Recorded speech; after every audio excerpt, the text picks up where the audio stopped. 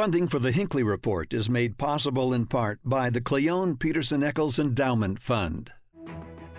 Thank you for listening to the Hinckley Report, your weekly political roundup. If you like what you hear, please subscribe and leave us a 5-star review. Good evening and welcome to the Hinckley Report. I'm Jason Perry, director of the Hinckley Institute of Politics. Covering the week, we have Maura Carabello, president of the Exoro Group, Thomas Wright, former Utah GOP chair, and Brian King, minority leader in the Utah House of Representatives. So glad to have you all tonight. So much happening in the world of politics, but I want to jump into what just happened. We had the 20-day end after the session when the governor gets to sign, veto, or some, it turns out, can go into effect without his signature. But Thomas, I want to start with you on one of the big vetoes, because this is interesting. 4 bills vetoed, and I think it's just kind of fun to note that the governor's first veto was against his brother-in-l's bill. Yeah, that'll make for interesting Sunday dinner, or Thanksgiving dinner, or whatever. Yeah, well, this is Senator Mike McCall. But let's talk about that bill for just a second. This was the Electronic Free Speech Amendments bill. It was controversial through the session as they talked about it. And in the end, the governor said there were a lot of technical issues associated with it, particularly when it comes to how social media companies sort of moderate the speech that exists on their platforms. Well, you got to love Utah. Utah is always trying to lead the way and not afraid to have a difficult conversation. This is the question of the day. In the presidential race, there were times when social media companies were censoring people, and they were choosing when to and when not to, and that was perceived to be unfair. So you have to balance the First Amendment rights people have to say things with when do companies censor, how do they censor, and what are the rules and guidelines around that. This bill called for an outline of the guidelines so that everybody understood the playing field and what the rules would be.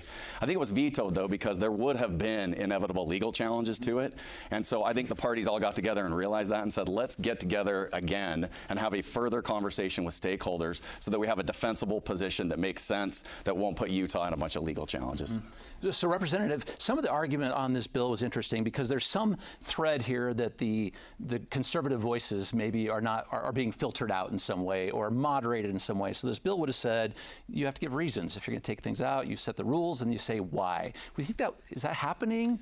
Well, I think that there's an attempt to put in place guidelines it's not just the conservative voices that are being silenced, it's extreme voices that are being silenced. It's voices that are creating the threat of danger to others or harm to others that are being filtered out. That's one category that's being filtered out. But there are others that could and perhaps should be filtered out. The more interesting issue to me is we're talking about restricting the speech of private companies here. And there's a question in my mind about at what point do private companies such as Facebook or Twitter get so large that you can legitimately, from a policy perspective, say there needs to be some restriction or infringement on your otherwise free speech because you're so powerful and big that you have a disproportionate potentially negative impact on society at large. Well, Mauro, to that really good point, it's interesting and timely because just yesterday, some of the executives of these companies were in Washington, D.C. being grilled. You had Facebook and Twitter and Google with this very question and issue that Representative King was just talking about. Where is the line? Who should be making these decisions? What's your thought? I mean, you advise people all the time on social media. As Thomas alluded to, we're starting this, right? This is the very beginning of this conversation and where we draw those boundaries. And as ubiquitous as these platforms have become, we have to ask ourselves the questions about who controls and who owns them. To go back to the question of veto on this bill and the 3 others, I want to bring in the statecrafting that went on. The governor from the very beginning previewed that he understood the power of the governor's signature on things, and he's used it very artfully. This bill, along with the 2 others, and perhaps the 4th one even, was a negotiated veto, or a negotiated veto, if you will. The sponsors all knew about it. In large part, they had come to some kind of an agreement with the governor's office about the fact that it should be reworked, recrafted, and vetoed. His bringing in rural Utah, he's done a tremendous job and a very methodical job about using his veto or using his discretion about when he signs things and the fanfare that he goes through with signing. And we still have on the horizon some notes that he might do some more ceremonial signing. So I want to bring to the conversation just the statesman crafting that this governor has done from the beginning and understanding his bully pulpit and the power he has in bringing attention to these issues. I think that's a great point from Maura. And it's not just vetoes that were negotiated, it's non-vetoes that were negotiated. There were great negotiations that went into HB 220, which was a bill to basically repeal a lot of hard, good work that we did in the 2020 session. Representative Pitcher did great work on cash bail reform, moving us in a direction that I think most people involved in that industry and criminal law felt was good. 220 was a repeal of that, and it was very controversial. And the governor chose not to veto that, even though many voices were urging him to, because there was a negotiation behind the scenes about continued work in a way that hopefully will come up with something better than what HB 220 is. But the point is that Maura's making, I think, is a good one in the sense that Governor Cox is a smart man. He's a cagey strategic thinker, and he is going to be careful about when he uses his power, and he's also going to do a good job of choosing his spots in a way that maximizes his power and doesn't alienate people unnecessarily.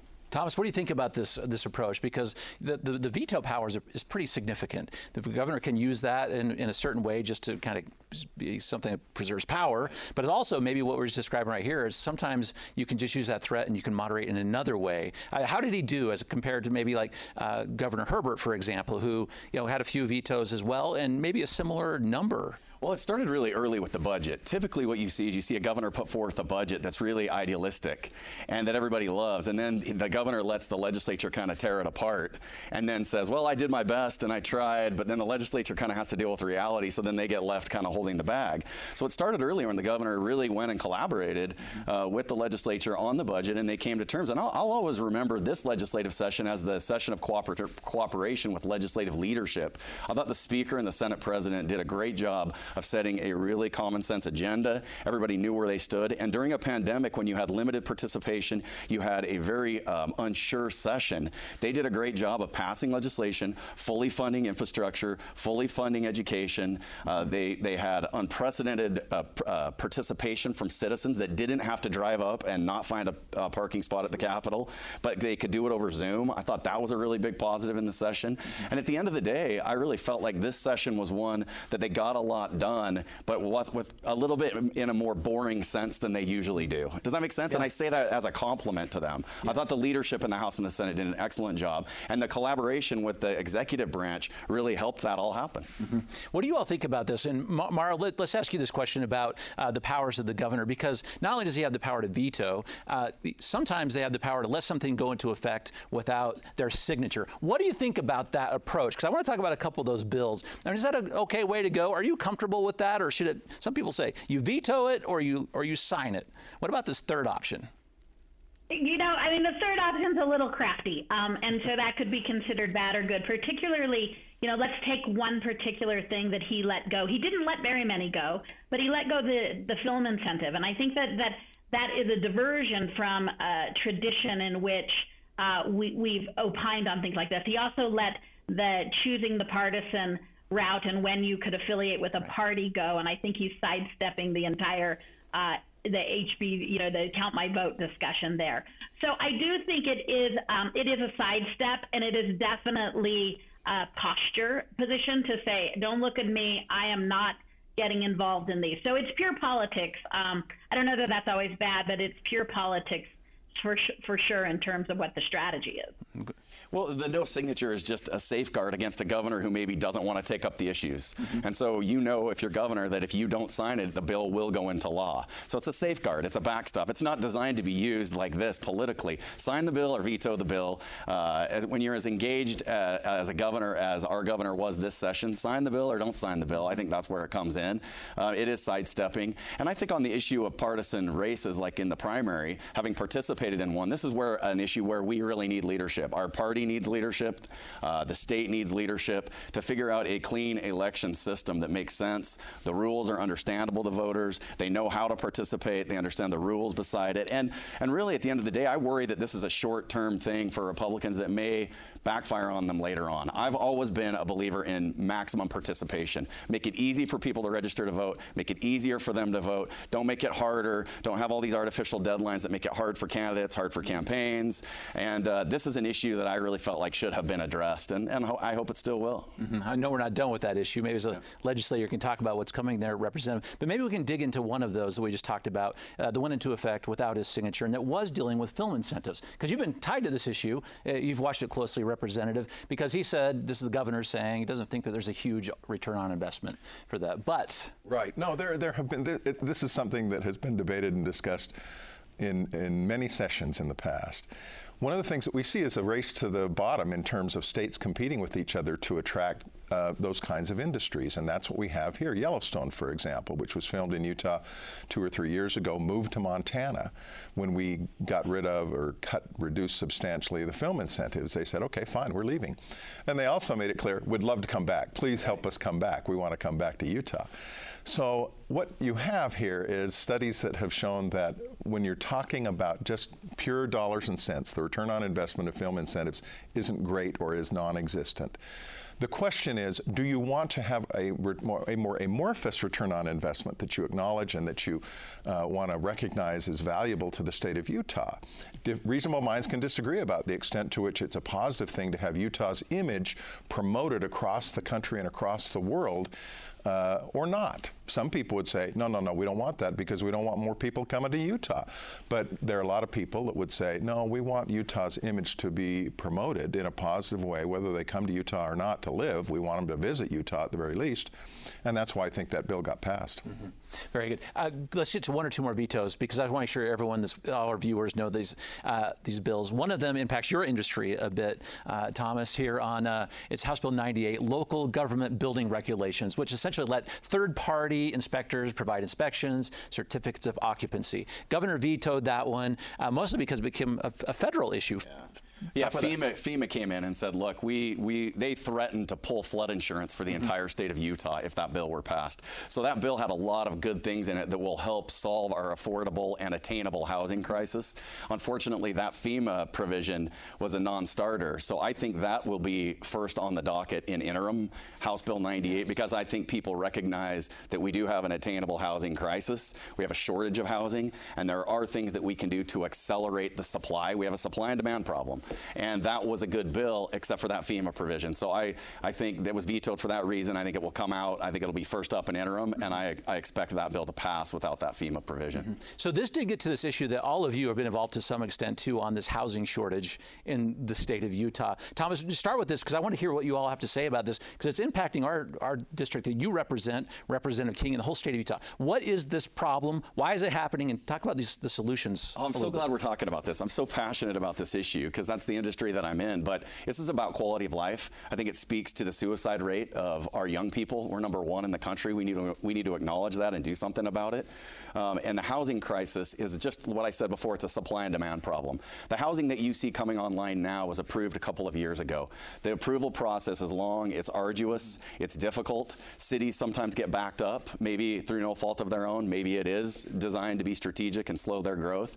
But the biggest problem surrounding our affordable housing crisis is NIMBYism, the not in my backyard mentality. And that comes from people that maybe have a smaller view of density and affordable housing than what we really mean when we talk about it. So just quickly, I want to tell you, it's not a 4-story apartment building in your backyard that blocks your view and that puts you in the shadows of a high-rise. It's about small lot, single-family housing that people can afford, that's attainable for first-time home buyers. You can still have the yard, you can still achieve the American dream, but it's just a little bit higher density of those single-family homes. And if we do that, then we're going to continue to grow. If we don't, we were 55,000 housing units short before the pandemic. I can tell you that number has grown dramatically. We'll see what it is shortly. But that's a big problem for the state of Utah in growth, because our economy will not continue to grow if the employees that we need to grow our businesses don't have places to live.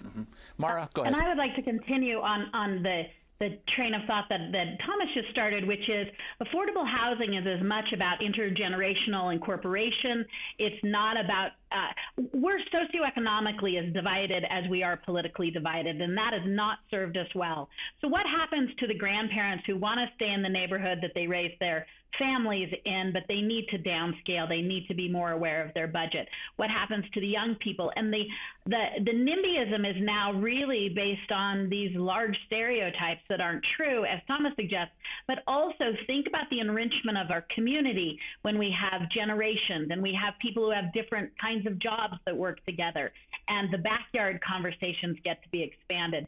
So we have tended to treat it like an economic and a land use planning, and it is in part those things, but it is in part a community decision, and we need to break down these barriers and talk about different lifestyles and the integration. In America, the tradition has been we haven't been as economically. We have these huge imaginary walls built around us based on our economics, our personal economics. Good land use planning, good affordable housing planning breaks down those and enriches. It takes away, as he's suggesting, a lot of loneliness, mental health issues, stresses on family economies, but it makes for a much more balanced family and community unit. So how is this working in our district? I know a lot of people are saying these buildings are going up. Right. You know, what does that mean for us? Is this addressing the problem? As the representative, I know you're asked about it. So, well, District 28 is an area, everything north of 13th, everything east of 13th East, everything north of I-80. It's a relatively affluent district. It's a relatively high-priced real estate market, and you all live in it. and so we recognize the challenge that this is for all of us, and it is a challenge. One of the things that is a particular challenge when you're talking about legislating at the state level is local control. Do we want to retain, and to what extent do we want to retain, the ability of cities and counties to come up with their own zoning ordinances? What Thomas talks about when he talks about NIMBYism is absolutely right. And the challenge is, unless you have something other than local control, you encourage the likelihood that NIMBYism is in place. So there's a lot of tension between state control and local control, and that's what played out in the ADU bill that we had at the legislature. That was one of the key issues. But zoning is one of the primary things that is a challenge to us putting in place affordable housing, because the locals generally do not want to do the zoning that Thomas is talking about. Why? It impacts detrimentally their tax base, or at least that's the concern of the locals. I want to spend a moment on the local control in a second, but I just want to finish off these two last bills that were vetoed. One of them gets into this local issue a bit. This is Maura, Senate Bill 187, the local education agency policy amendments. It was an interesting effort. The governor says this is not about control necessarily, but this is whether local health departments have to notify education agencies before certain policies go into effect. Maybe talk about the policy consideration there and why the governor decided maybe we don't want to put that particular mandate on these local health agencies. This trends with the two others that we have talked about in which it was unintended consequences, and he had identified in which he felt like there was a glitch in how we could apply our local ordinances and laws. And so these first three bills, I suppose we'll talk about the hemp bill in a moment, but I think in terms of this was a matter, will probably come back in some form and fashion, but it was really a matter of he identified unforeseen glitches in this and wanted to see it cleaned up. Okay, sounds like we're going to have to talk about hemp. Yeah. Because that was the other one. This is his favorite topic. It is your favorite topic. So maybe you can even try to describe this problem. Which I mean, the hemp, this is a bill, I think Senator Vickers was the Senate sponsor of the bill, and Senator Vickers is a pharmacologist. He's a pharmacist down from Cedar City. Great member of the leadership team in the Senate Republican caucus, and well-respected and well-liked. And when Evan Vickers speaks about hemp and cannabis, medicinal cannabis, people stand up and say, they salute smartly and say, yes, sir, because he's known as a straight shooter and a well-informed legislator. So this came out of the Senate. I don't know that there were any negative votes. It came over to the House. It was sponsored in the House by Representative Daley Provo, member of my leadership team in the House Minority Caucus. I don't think anybody really looked at this and thought, oh, that's problematic and controversial. I don't think it picked up a negative vote in the House. So it was a little surprising to see the governor veto it, but information came to him that suggested that it was just not a good idea. Very interesting how the information flows and what he does with it. Yeah. Which is the perfect lead into Kane County.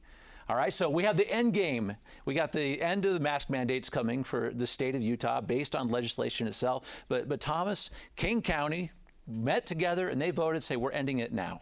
Kane County is a fantastic place. There are some amazing people down there. It was honestly one of my favorite places. Down there. Yes, he is. Yeah, and so, look, I was on the record early on this. The numbers are coming down. The vaccinations are effectively being deployed. People are getting their shots. I do think government closest to the people makes the best decision. I don't think Salt Lake County is the same as Kane County. With the mask mandate coming to an end, it's statewide on April 10th. Kane County is a little bit ahead of that curve. I think they have the right to do that. And I think we have to, as a society, stop the polarization of this and really ask ourselves this question. Before there was a statewide mask mandate last year when the pandemic started, Salt Lake County came out and said, we want to have a countywide mask mandate. And I said at the time what I'm saying right now. That is, if Salt Lake County wants to have one, they should be able to do it because Salt Lake County is different than Kane. So I'm applying the same logic that I applied last year, even though now it may be a little bit more convenient for me. And I think we all have to do that. Let's be a little more intellectually honest with our conversations so that our elected officials will do that. I'm just glad I'm here with my state representative so he can hear me say this. But you are his representative. You heard from the constituent here. Hey, he's great. You know, we're on different sides of the aisle, but when I reach out, he's responsive. I try to be responsive. Yeah, we don't agree much, but he is very respectful and responsive. But I have to be careful with Thomas in the district. I mean, I can't screw around. I can't take my job lightly. No, I'm with Thomas on this, actually. I believe that local control is, in this situation, fine. I think it's folly on the part of the legislature to think that we can declare an end to the virus by fiat, by legislative action. That's a little foolish in my mind. I think whether you're talking about Kane County or Salt Lake County, whether you're talking about the state of Utah or the country as a whole, let's give heed to the people who are in the best position to tell us what the science and the medicine tells us we should be doing as a matter of public health concerns. So look, I don't know that doesn't necessarily means that Kane County should do the same thing that Salt Lake County, but I think it means that Kane County should be making whatever decision they make with the best information from a public health perspective in mind. If they're doing that, great. If they're not, they're stupid. If they want to go ahead and ignore the best thinking of public health, fine. That may mean they don't get people coming to Kane County that they would otherwise like to have visit. And I know Maura will want to weigh in, but we also have to think about civil liberties, right? We have to be really careful that we don't allow government to encroach on our civil liberties. This is a pandemic. There is an emergency. We do need to keep people safe. There is a public health interest. We all understand that. But we also want to make sure government doesn't get to a point where they're impeding on our civil liberties. It's really an important part of this macro conversation. And I know there's a continuum. People have different views on it. But it's time to be respectful and to listen to each other and to try to apply that intellectual honesty so we can preserve civil liberties and we can get through this pandemic with the maximum efficiency and effectiveness. Maura. This big test that we're about to start on right now is that we're in the last mile of the race. And the last mile of the race is largely a mental exercise. You've trained for it, you know it, and we're all so ready to be done with that. But we also have science, and we need to follow it. I will say, in terms of the mask mandate, I agree with the notion of local control, but I will also agree with the notion that wearing a mask is hardly the biggest infringement we've had on us. And so I think that's a red herring in terms of a political argument, because if mask wearing were to help keep someone in our community safe, it's such a small ask of us. And I will say we all just have to be aware of how much we want this to end, and that the last mile is a mental mile. So I want to caution our local leaders from just, as Ryan suggested, just declaring it over because we're all so tired of it, and really complete the last mile so that we can be done with it in the long run and not just keep limping along with this challenge. So, Maura, what do you make with that argument in mind? The Kane County argument, which was one size fits all, doesn't work in the state of Utah. You should leave it. We've had this discussion well here already tonight. But where does that leave counties like Salt Lake County, and Salt Lake City itself? Because these mayors are in a position right now where they're evaluating this law and trying to make a decision. Where are they left right now? You know, they're going to probably take a very different position. I mean, it follows the same line of reasoning. They're going to look at their population, their density, what their goals are, what they think brings economic development and safety and health and safety. And I think you're looking at two entities in Salt Lake City and in Salt Lake County who are probably going to look at extending what they see as the mask mandate. Now, again, in this last mile, everything we've heard about extension is a 30-day or a 40-day. You're not looking at overly aggressive extensions, and you're not really looking at a different analysis of where we are in the pandemic, but in fact a different approach to what they deem as the best science and the best health. So when I've heard, speaking of extensions, you're really looking at maybe a month-long extension of a mask mandate. Okay. I'd love to get a sneak peek, Representative. So a lot of things going forward since we've changed who can do the emergency declaration orders. We're monitoring day by day. Tell us what's going to happen with the legislature. We're going to have a special session soon. What are you hearing about when? What are we going to hear discussed? Well, I think you may very well see a special session on a couple of things. One is we haven't talked about the fact that there are some tax consequences associated with this most recent bill that passed, and the federal government saying you can't, states, provide certain tax credits when the federal government has provided relief. And so there's a tension that has cropped up with the passage of the most recent federal act, or at least a potential conflict between what we did in the session in terms of how we treated the taxability of CARES Act money and this new money that's going to be coming to the citizens across the country, and state law. So I think there may very well be a special session dealing with the tax consequences of that. It's very complex. We're going to be relying heavily on the State Tax Commission, Chair Valentine, our Legislative Fiscal Analyst's Office, but there may be some things that need to be addressed sooner rather than later. I think we also ought to be dealing in the interim, at least with study, HB 220, this cash bail issue. Okay. We'll watch this closely because I know we'll see more of you. Thank you for your representation. And thank you all. Brilliant conversation tonight. So informative. Appreciate it. Thank you for listening to the Hinckley Report. If you enjoy this podcast and want to help more people find out about it, please rate it and leave us a positive review.